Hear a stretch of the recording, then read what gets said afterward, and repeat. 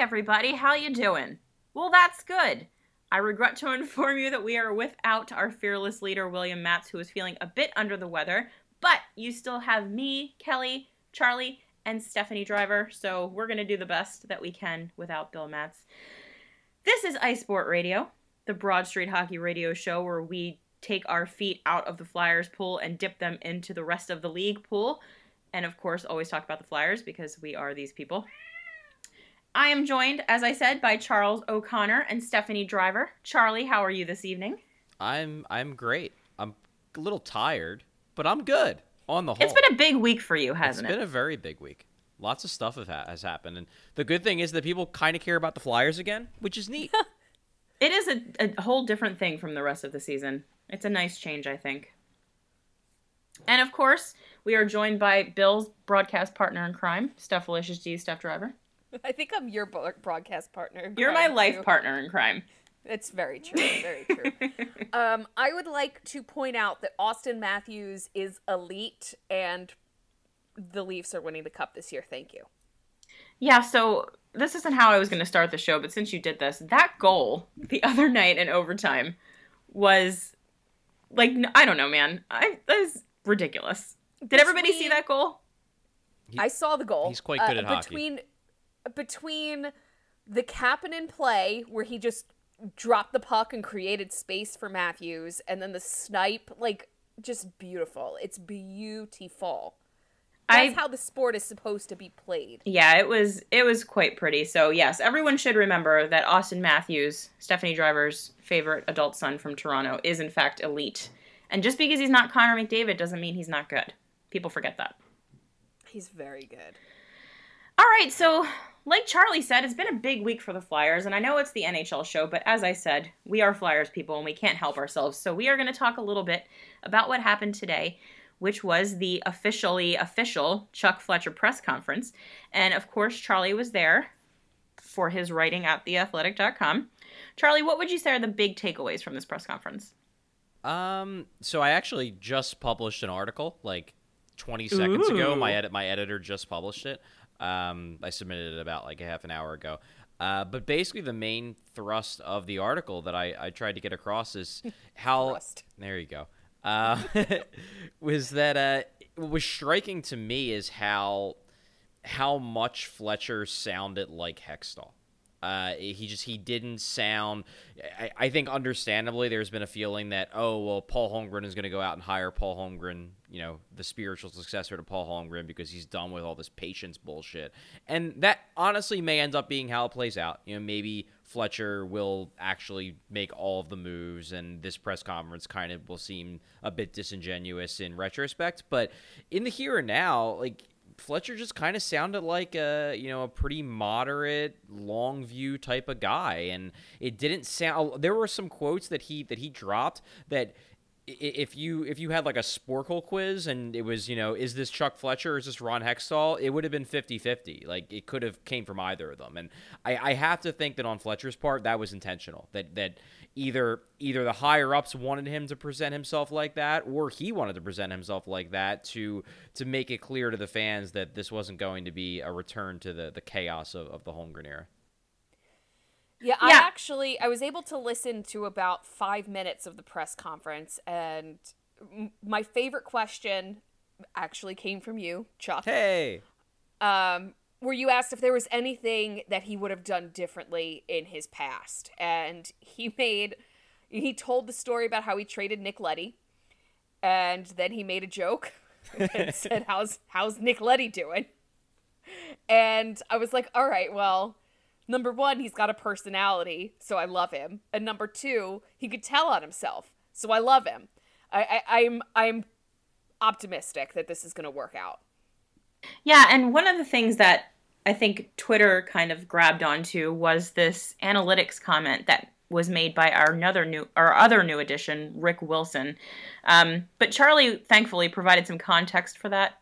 Do you want to talk a little bit about that, Charles? Yeah, it wasn't as bad as it was originally presented. I'm not saying it was this fantastic comment, but I think, like, if you hire a 68-year-old, you're not getting someone who's gung-ho on Corsi and Fenwick and expected goals. Like, you're just not. maybe there's a couple out there that are the couple hockey lifers out there that at age 60 decided that all this advanced stat stuff was the coolest thing in the world and got super into it. But this is kind of what you're getting when you hire an old guy. And to be honest, like, he basically said, yeah, stats aren't really my thing, but they're the thing of the other young guys, and I'm more than willing to, like, basically listen to the young guys if that's what they're following. But I was hired to bring my experience to the table, and I bring 30 years of it, and that's where I think I can help. And, like, I think it's more just a matter of, like, if you expected this guy to be gung-ho analytics, it was just unreasonable.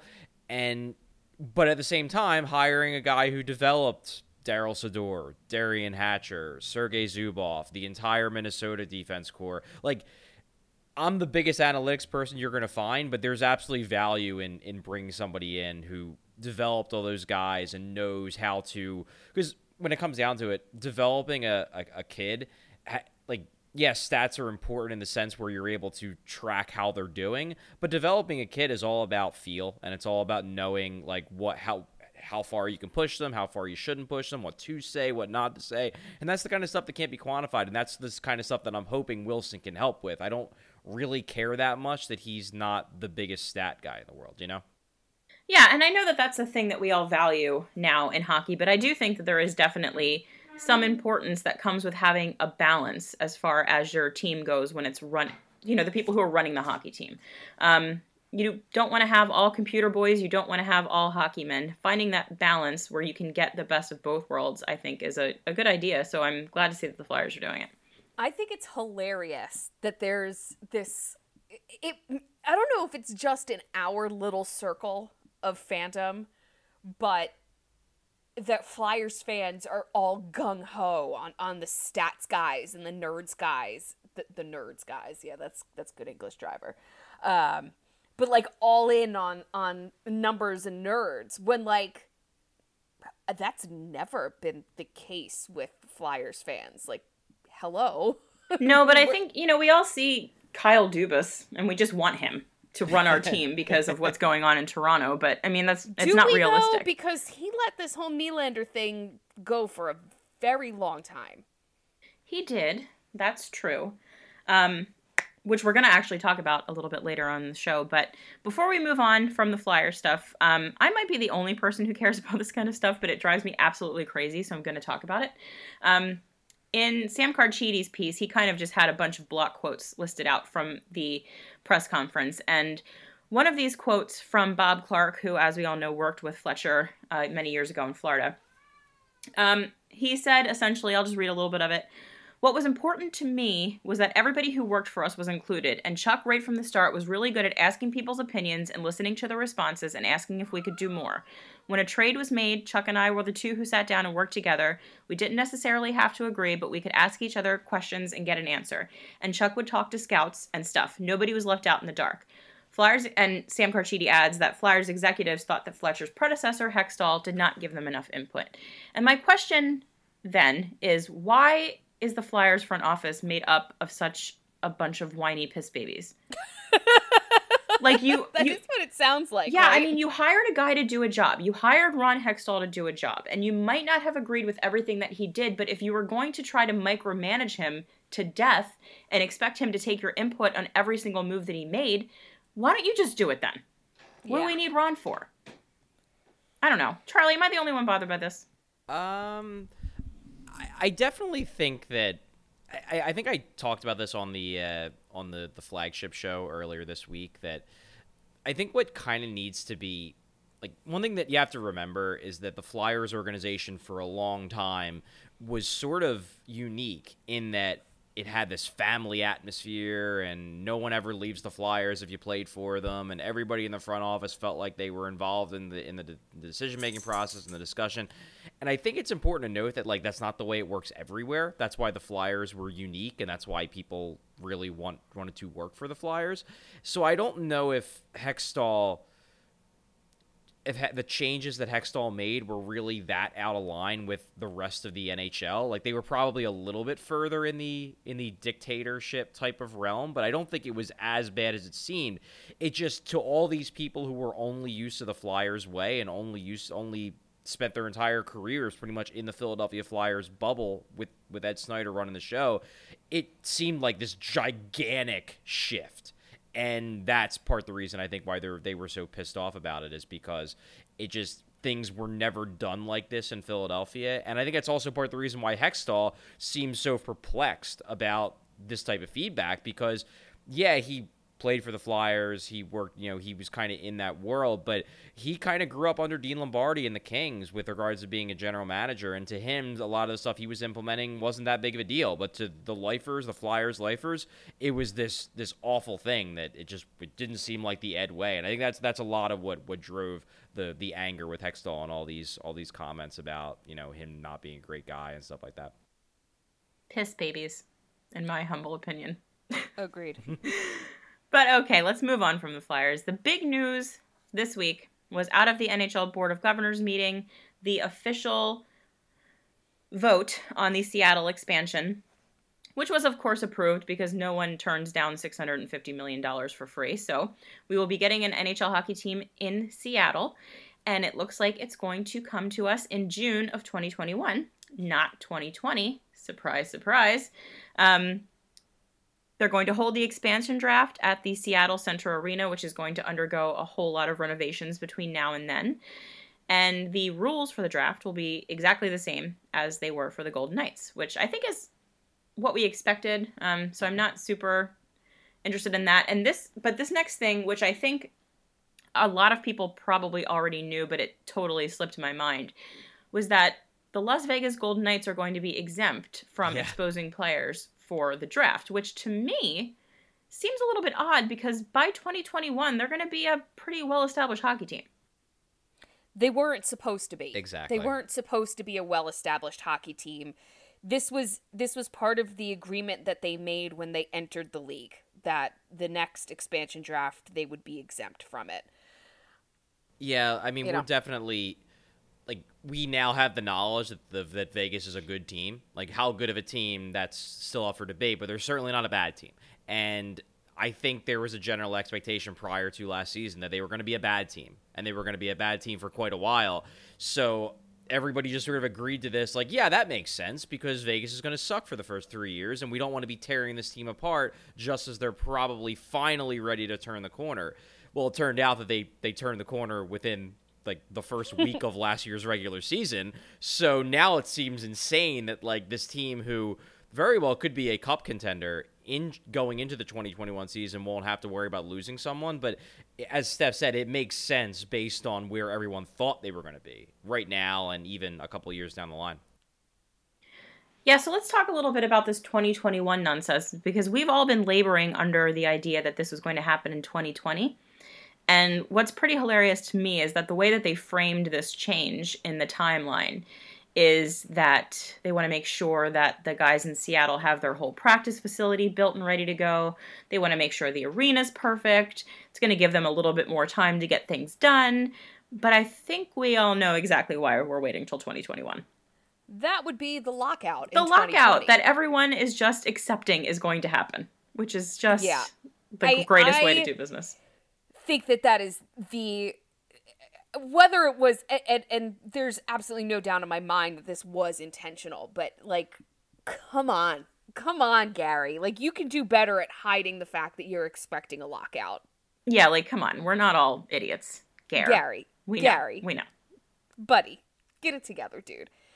I've also heard that Seattle arena is not close to being ready. Yeah. No, it's a mess from what I understand.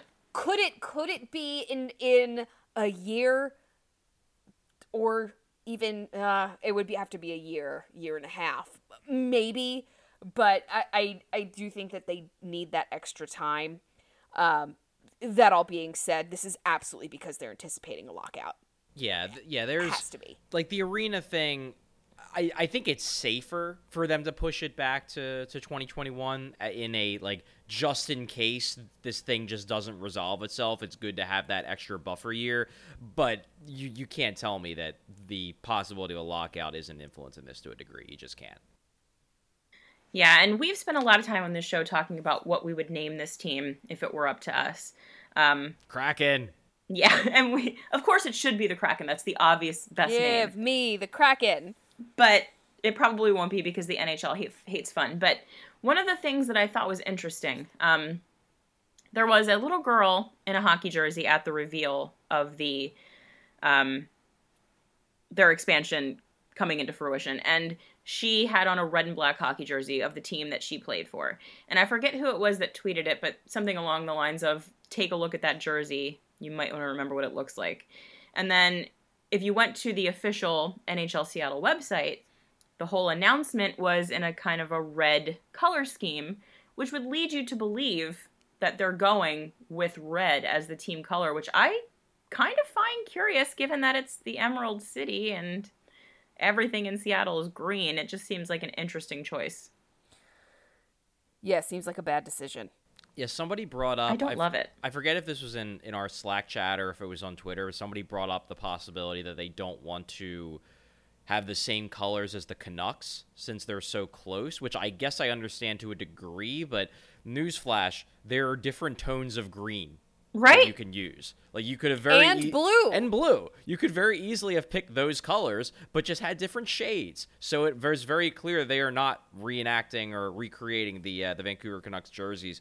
Yeah, I think this is dumb if it's not green, especially because I think there are some cities, like Pittsburgh, as much as they annoy me, I always like the fact that all of their teams are black and yellow. Like, I think that that's cool. It's cool that there's continuity across the sports, and it's kind of the same way in Seattle. Like, they only have the Mariners, but the Mariners are like blue, or they have that bluish green, and then the Seahawks have that bluish green.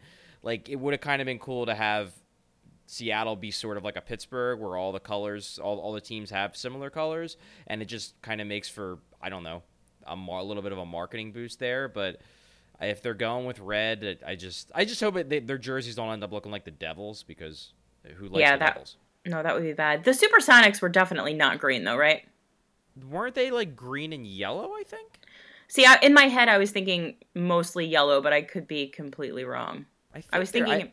Yeah, I think there was green. Let me take a quick look. I'm pretty sure there was green though. Yeah, they were green and yellow. So okay, all their teams were like had green sort of vibe. Yeah, so I don't know. Maybe they can sneak it in. Have it be like a secondary color, but at the same time, like Christmas jerseys. Yeah, I don't know if red and green work well together. So Christmas, of course, it works well together. I hate those Devils Christmas jerseys so much. They make me irrationally angry, but that might be because everything about the Devils makes me irrationally angry. So one of the things I thought it might be fun to talk about was if you take a look at every single general manager who is available right now and every single coach who is available right now, and because we live in wild times, there are some pretty good names that are available for these positions. Who would you choose if you were building a hockey team to lead them? Oh, Ron Hextall is going to be the general manager of the Seattle. For sure, Kraken. For sure? Yeah. Yeah. I hope he gets it. Good for him. I think so. I mean, he'll have to be on the bench for a couple years, but I do think that that's a position that he would excel in.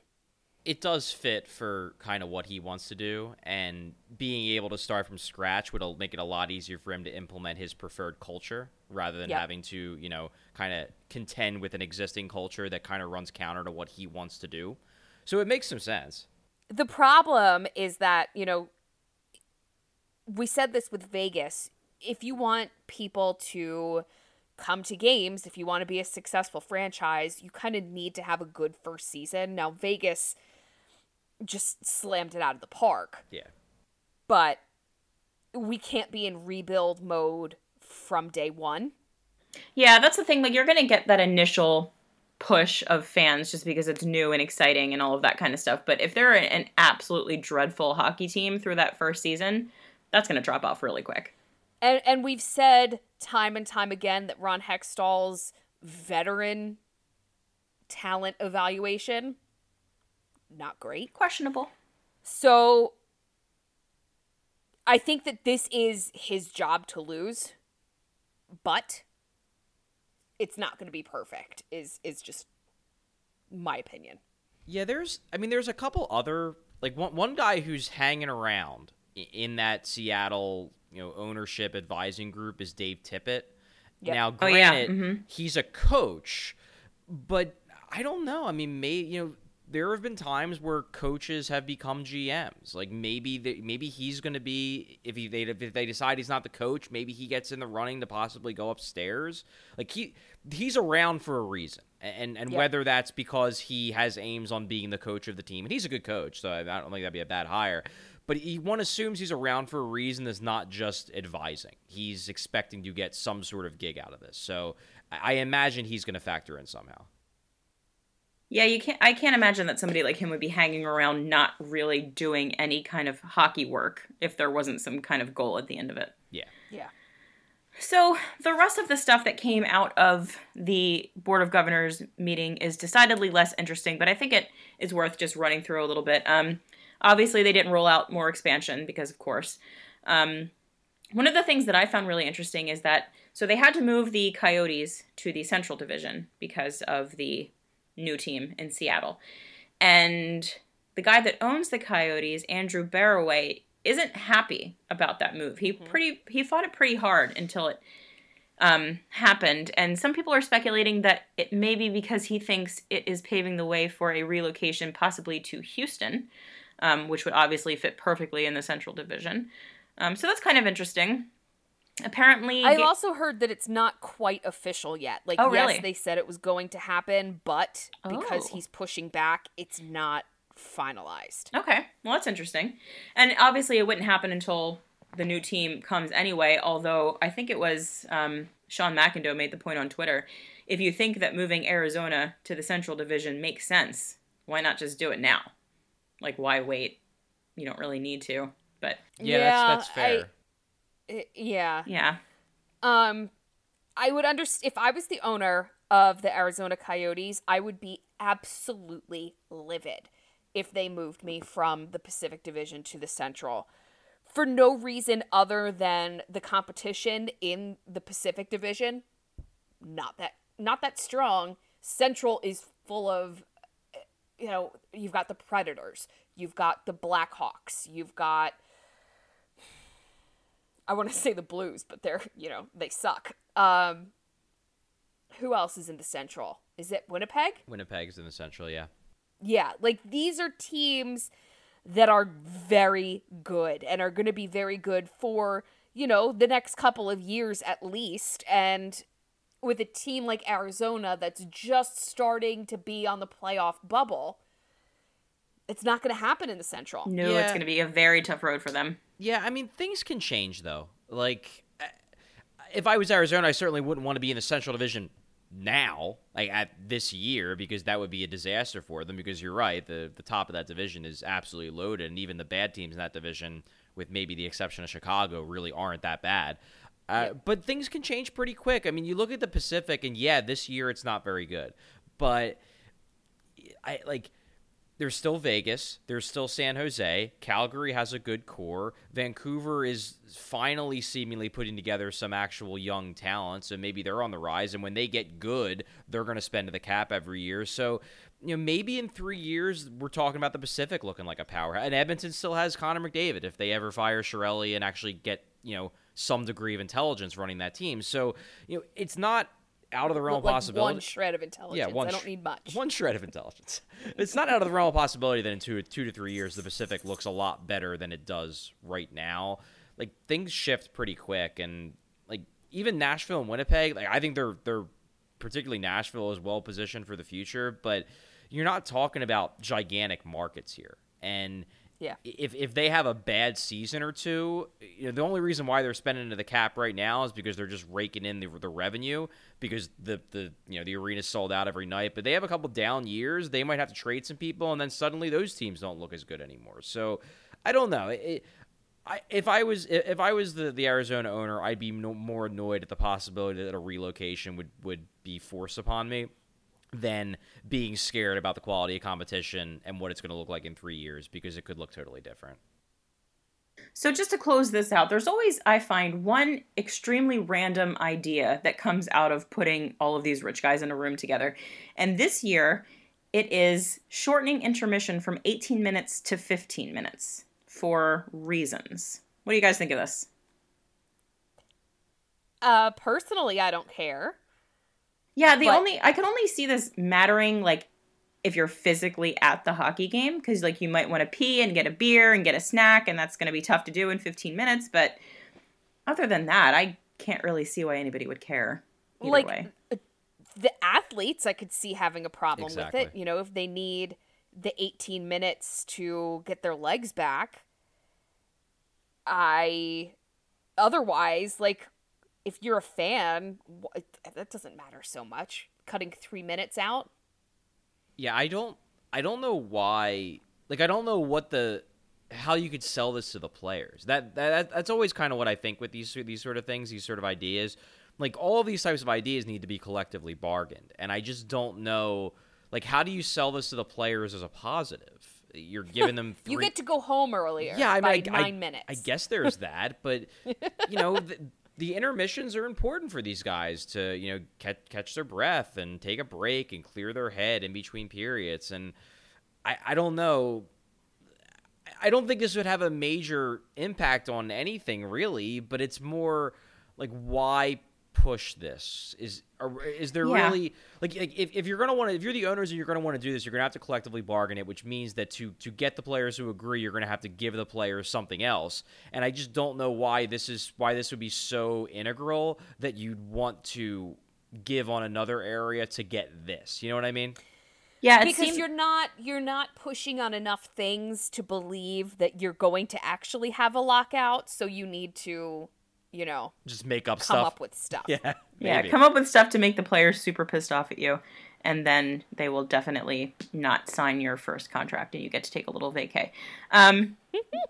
But so speaking of players being angry, our old pal Tom Wilson is back in the news, but not for the reasons that he's usually in the news. This time, he was on the receiving end of a little bit of karma, if you ask me.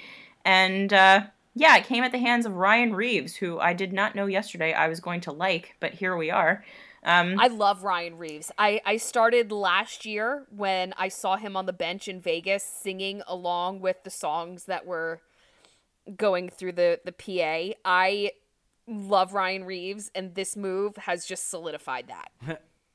Yeah, and I mean, he literally gave him a Tom Wilson hit. It was a blindside, shoulder to shoulder hit that didn't need to happen, that left Tom Wilson laid out on the ice like he's done to so many guys before. And Reaves got 5 in a game, same as Wilson got for his last hit. And I find it interesting that there were I mean, I know Caps fans are crazy people when it comes to this guy, but there were a lot of people saying that, you know, this should get an extra look and maybe Reaves should be suspended. But I got news for you folks. It's not the same thing, because Ryan Reaves is not Tom Wilson, and Ryan Reaves doesn't go out and do this every 8 games. It's all, yeah.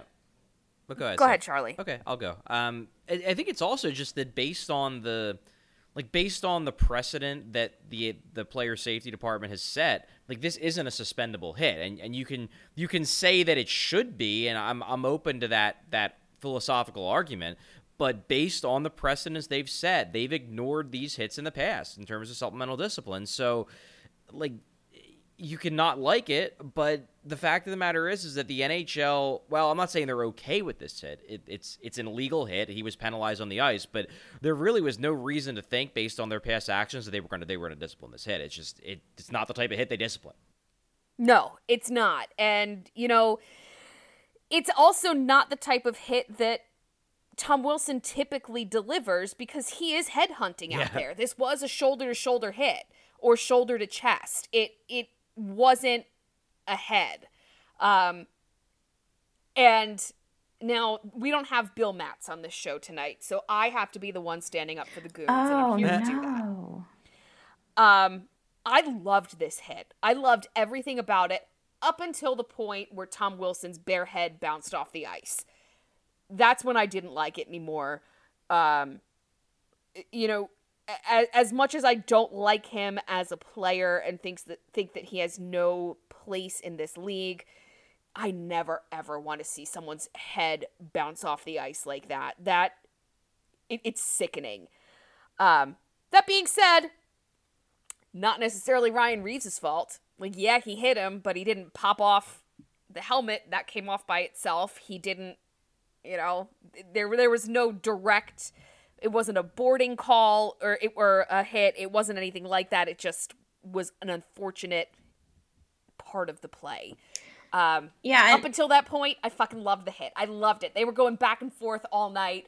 Tom Wilson kept trying to lay hits on Ryan Reeves, and Ryan Reeves is just so much bigger than him. Tom Wilson was bouncing off, and Ryan Reeves is laughing in his face. Like, I love this type of hockey. It was extremely fun to watch, and it's unfortunate that it got to this place, because I think that no one would be rooting for, well, people might be rooting for it, but I think that no one would be so enthusiastically rooting for Tom Wilson's demise if the league actually punished him for the things that he did. You know, they tried. They did try, yeah. They tried, and it's not, I don't blame the league. I actually blame him, because he just doesn't learn his lesson. He just keeps doing the same shit over and over again. The league tried. He's a dirty player. This was a late hit, but it wasn't the worst hit I've ever seen in my life. Yeah, and I do think that there was a lot of finger wagging from Capitals fans, like, oh, you can't, you can't act all high and mighty when Tom Wilson does dirty hits and then say how great this hit is because it happened to occur to Tom Wilson. And quite frankly, I disagree. I mean, I think that, and this is going to get real philosophical, we live in an unfair world. And when you can put a little justice onto an unfair world, I don't think it's irrational for people to be happy about that. And the hard truth is that Tom Wilson is a dirty player, and watching him get his comeuppance, like, yeah, it's viscerally fun. And does that make us terrible people to a degree? Maybe, but like, in all honesty, when and I'm not saying Tom Wilson is inherently a bad person, but like, if someone who is a bad person and has always succeeded in spite of that, or maybe because of that, if they like end up going to jail, I'm going to be pretty happy about that. Because you know what? I probably spent the previous 10 years secretly stewing and angry that person was succeeding in spite of the fact that they're a garbage human being. So, you know what? I think it's totally rational for people to be like, yeah, I'm glad Tom Wilson finally got his. It's like, when the Disney villain does something and they get caught, or, Cruella de Vil steps in poop or whatever the fuck happens. Like, you're happy about it. You're happy when it happens, and he's hockey's villain right now. I'm going to put a positive spin on this, and I'm going to say that I hope that Tom Wilson felt a lot of pain when that happened, and it might teach him a little bit of a lesson about laying out the hits that he does. It won't. If getting suspended for nearly 20 games didn't do it, this won't either. Yeah, but I'll tell you, I'm looking forward to the week that we get to do this show and not talk about Tom Wilson. That'll be a happy week for me. So, Las Vegas. It looks like the demise of the Vegas Golden Knights may have been greatly exaggerated. I'm stealing Bill Matz's words here, but they are 8-3-0 in the last 11. Half a game out of third in the Pacific, and they have a pretty favorable schedule coming up. So what do you guys think? Do you think that we are back to seeing the good Golden Knights, or is this just a little bit of a fluke? I never doubted them. I fucking love this team. They had a tough stretch, but I think they just needed to kind of get their shit together. They're fine. Yeah, I think Vegas is for real. I mean, I don't think they're... Does that hurt you to say? No, I mean, now that they had their taste of what hockey's really like for everyone else, I'm okay with them winning the cup. Okay, very good. Yes, Charlie just needs them to have a little bit of suffering before they can have joy. Exactly. That was always my point. You need to have that suffering to make it so the championship feels even better when you get it. Now they've had their suffering, now they can win. But no, they're a good team. And I don't think they're on the level of Nashville and Winnipeg, and I don't even know if they're on the level of San Jose when San Jose, if they ever get to be firing on all cylinders, when they fire on all cylinders. I don't think they're on their level, but they're absolutely a playoff team, and their underlying numbers this year are actually really good. So, yeah, I think they're legit, and, no, they weren't going to be able to recapture the exact magic of last season. That was going to be unlikely, but they're a good deep team. They made additions in the offseason.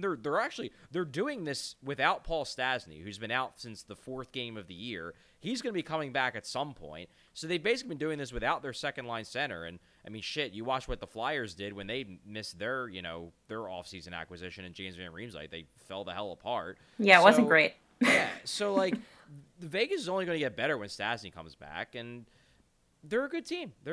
So no, this doesn't terribly surprise me. I think they're a solid team. Is Nate Schmidt playing yet? I don't believe he's so. back. Oh, is he back? Yeah, he's back. Because we're 25 games in the year. Wasn't the suspension like 20? 20 Oh, games. yeah. I don't know what day of the week it is, so, I believe my it's best. Wednesday. Thank you. Just a guess. But let's stick with the Pacific for a little while. The Calgary Flames seem to be the real deal this season. Flams. Which I think is fun because they have a lot of fun guys on their team. I like watching them play. Right now they're leading the Pacific at 17-9-2. They're 4th in the Western Conference. Plus 18 goal differential is good for 5th best in the NHL. And last night they put up 9 on the Columbus Blue Jackets, who are not, a terrible team. So what do we think is happening in Calgary? I was going to ask what the fuck is going on in Columbus. Well, we're going to find out tomorrow. Fair. They kind of do this, don't they? Don't they kind of start hot and then they go away around the All-Star break? Yeah, maybe. It's interesting they're that an up-and-down it's team. kind of on the back of their backup goalie, right? Like, Mike Smith is not playing well, but my mind is blank. Charlie, who's their backup? I don't know, but I know who you're talking about. It is the backup who's playing well. Well, anywho, yeah, the Calgary Flames are playing very well, and I think it's fun. I would like to... Yeah, I don't know who their backup is, but I like when good teams with fun players are good. I know Same. that Maddie has really liked watching them. Our gal on the ground, Madeline Campbell. She watches a lot more Flames games than she does anything else, just because they're fun. They are fun. Okay, so we're going to stick to the Western Conference for a little while and move on up to, over, I guess, from Calgary to the Edmonton Oilers. Always a fun topic. Always fun. Hi, Charles. Hello. They are, in fact, still not good. But they are now under the care of Hitchcock, who hates goals. But what's interesting is that he's still leaning on McDavid and Draisaitl. They're still getting a ton of minutes, like way more than a forward is supposed to get. And it seems like, so this is something that I pulled off of NHL.com. Just a little insight here. There's no mistaking that the Oilers look like a different team under their new coach. Hitchcock has brought structure and additional discipline to the team that has made the Stanley Cup playoffs once since 2006. And I know that was a big thing with Ken Hitchcock, the whole discipline and structure thing. And one of the things that I found interesting, just kind of reading up a bit on Edmonton today, is that one of Hitchcock's early goals is to work on Connor McDavid's game, which I'm not a hockey professional. Seems like the last thing I'd be worried about if I were I'm coaching. going to go ahead and say that might be the easiest task that anybody has ever set themselves. Yeah, I don't know how much there is to fix there, but apparently recently, this is from Friedman's 31 Thoughts, Ken Hitchcock asked Mike Modano to watch a few Oilers games and send some notes about McDavid. Via text, Modano said, "You're always working on playing without the puck. The best way is to have McDavid kill penalties. You have to stop and start a lot more, face the puck, not swinging away from it. All the best players had to implement this or their teams would have never won." Which, fair. We hear all the time that the best players need to be good two ways, but this to me just seems like the last thing that Ken Hitchcock needs to work with if he's going to improve this hockey team. Yeah, it seems a little nuts to me. Like, let Connor McDavid be Connor McDavid. Yeah, like you have a roster full of schlubs. Maybe work on making them better at hockey and let Connor McDavid just be amazing at all times. I don't know. I guess I mean, I agree. Connor McDavid is the best player in hockey, in my opinion. And the idea that like he needs to dramatically improve his game is kind of dumb. At the same time, I guess the best justification for this is that maybe Ron Hitchcock has basically decided that it's impossible to improve the play of these schlubs. So instead, I'm better served focusing on improving getting even more out of the guy who, McDavid's only 21, 22?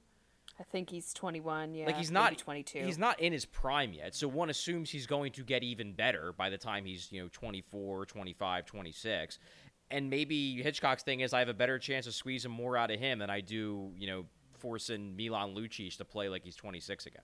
I don't know. I'm not saying it's smart, but maybe this is actually the best way to improve this team is to just try to make Connor McDavid even better than he is now because the other guys aren't getting any better. But we can move on from Edmonton because they are kind of also a team that I'm tired of talking about. And we can move on to my next topic, which I creatively titled LOL Chicago because I hate them. And I like to revel in their terribleness. And I respect that. Yeah, it looks like firing a very good coach in Joel Quenneville did not solve any problems for them. That's a real shocker. They were 6-6-3 when they changed coaches. Since they changed, they are 3-8-2 and have lost 4 in a row. They are 20th in scoring with 77 goals, but their bigger problems have been in their own zone. They've allowed 103 goals in 28 games, which is a lot. And Corey Crawford continues to be terrible. And part of the reason that I wanted to bring this up is that Flyers fans are obsessed with mediocre goaltenders.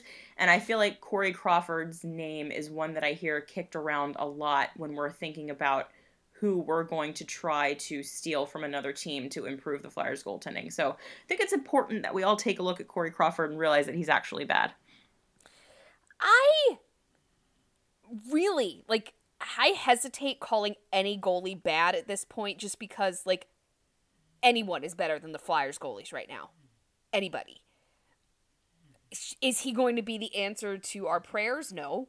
I mean, yeah. But is he better than the group of dudes that we have now? Probably. Most of them are. Just about anybody in the league is right now. You're not wrong.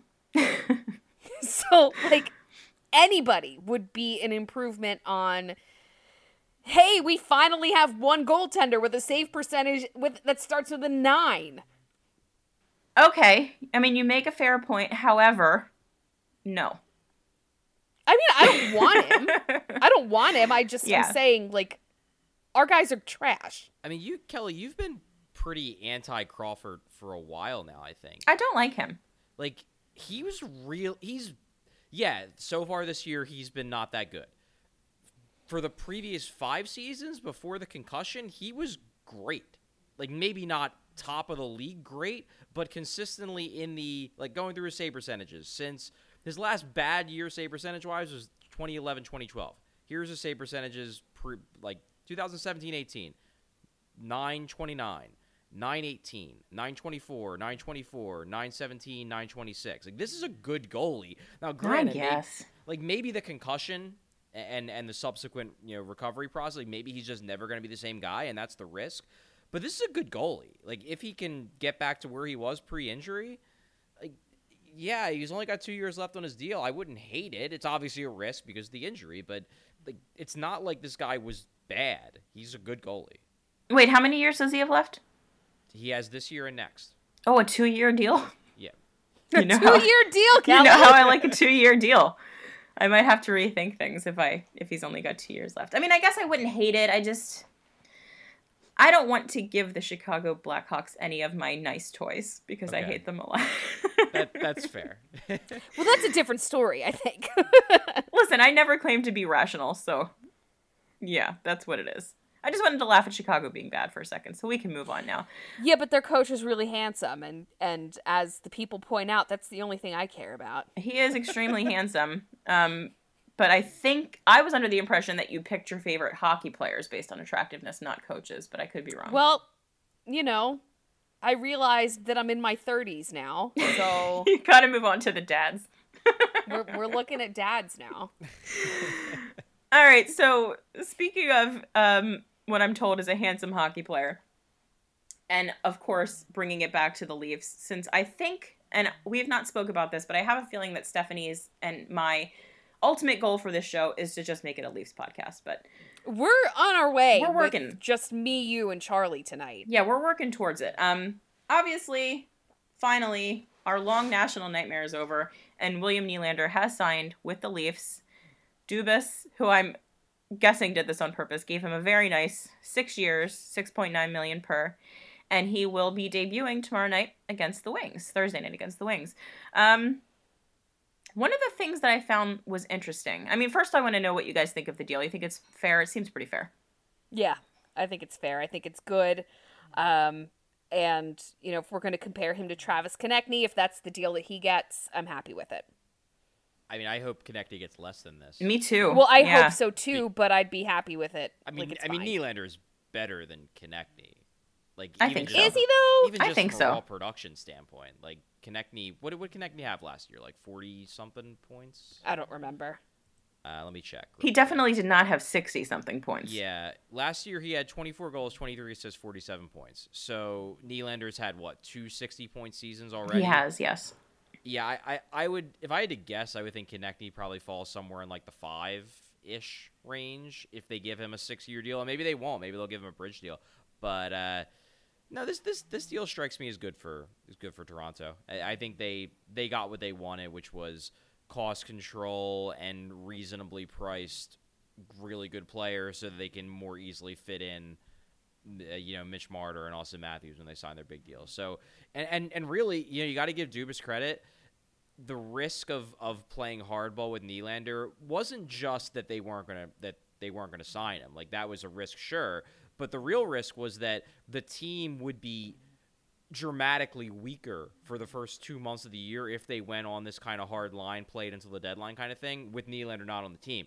And the Leafs are doing fine. So they didn't – I'm sure they're a worse team without him, but it's not like they fell behind in the standings because they waited it out with Nylander. So Dubas was right to gamble on that. He trusted that the guys that were left were going to be good enough to not dig a hole for the team, and they're right in the running for best team in the East even without Nylander. So that paid off. And that Tavares guy, he's pretty good. He's not bad. I find he's fine. I find myself wondering, though, like, when I look at this deal, it seems like it's reasonable for both parties. Like, it's a pretty nice term. It's good money. And so I wonder, like, what were they so far apart on for so long? Why did it take to the very last second? Like, what was it that was holding this up? Because it doesn't seem like with this contract, either party had to give a whole lot. I can't understand why it took until, like, 4:20 p.m. on Saturday for them to get this done. It was later than that, I think. Like, it was the deadline was 5:00. I don't think we heard until like 4:55. Yeah, it was minutes before the deadline. Yeah, I mean, I'm assuming they signed it before we heard about it, but yeah, it was right up there to the deadline, and it just seemed I kind of expected, I think, something a bit, if he signed something a bit more one-sided given how long it took, but this seems reasonable for both sides, so I'm not sure what they were waiting for. I don't know what the hell was going on there. But I think the most interesting little nugget that came out of this was I saw it reported somewhere that Kyle Dubas gave Nylander kind of like a promise that as long as he's the general manager of the Leafs, he would not trade him. But he did not put a no-move clause or a no-trade clause in the contract that he presented to him, which would obviously prevent him from doing exactly that.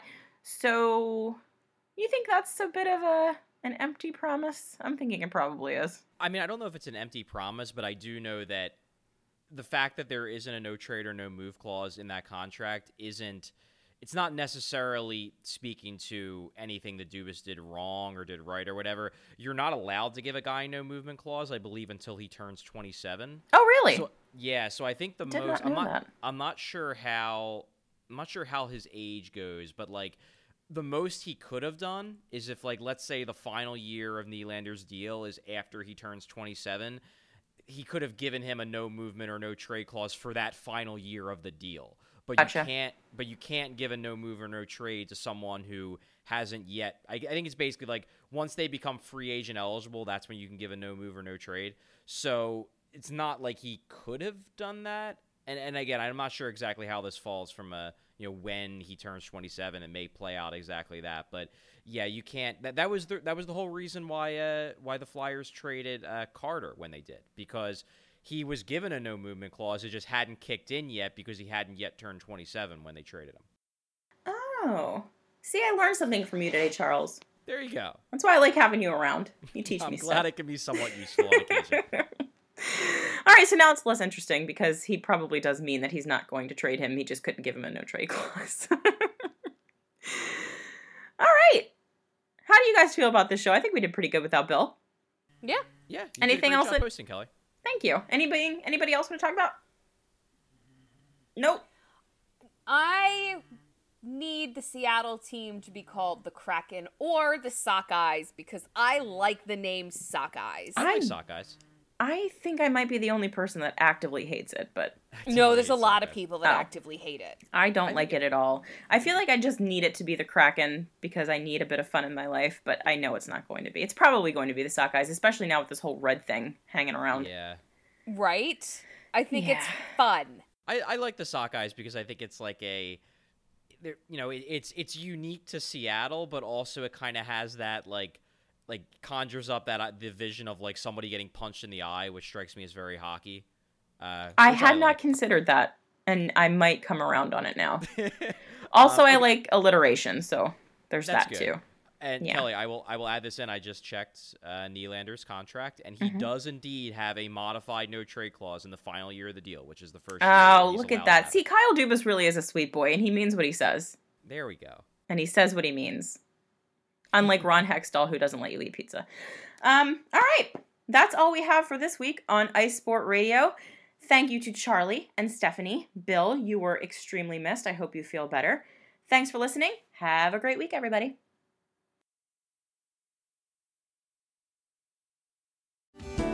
Hello, I'm Spencer Hall from SB Nation, and I want to tell you about my new show, It Seemed Smart.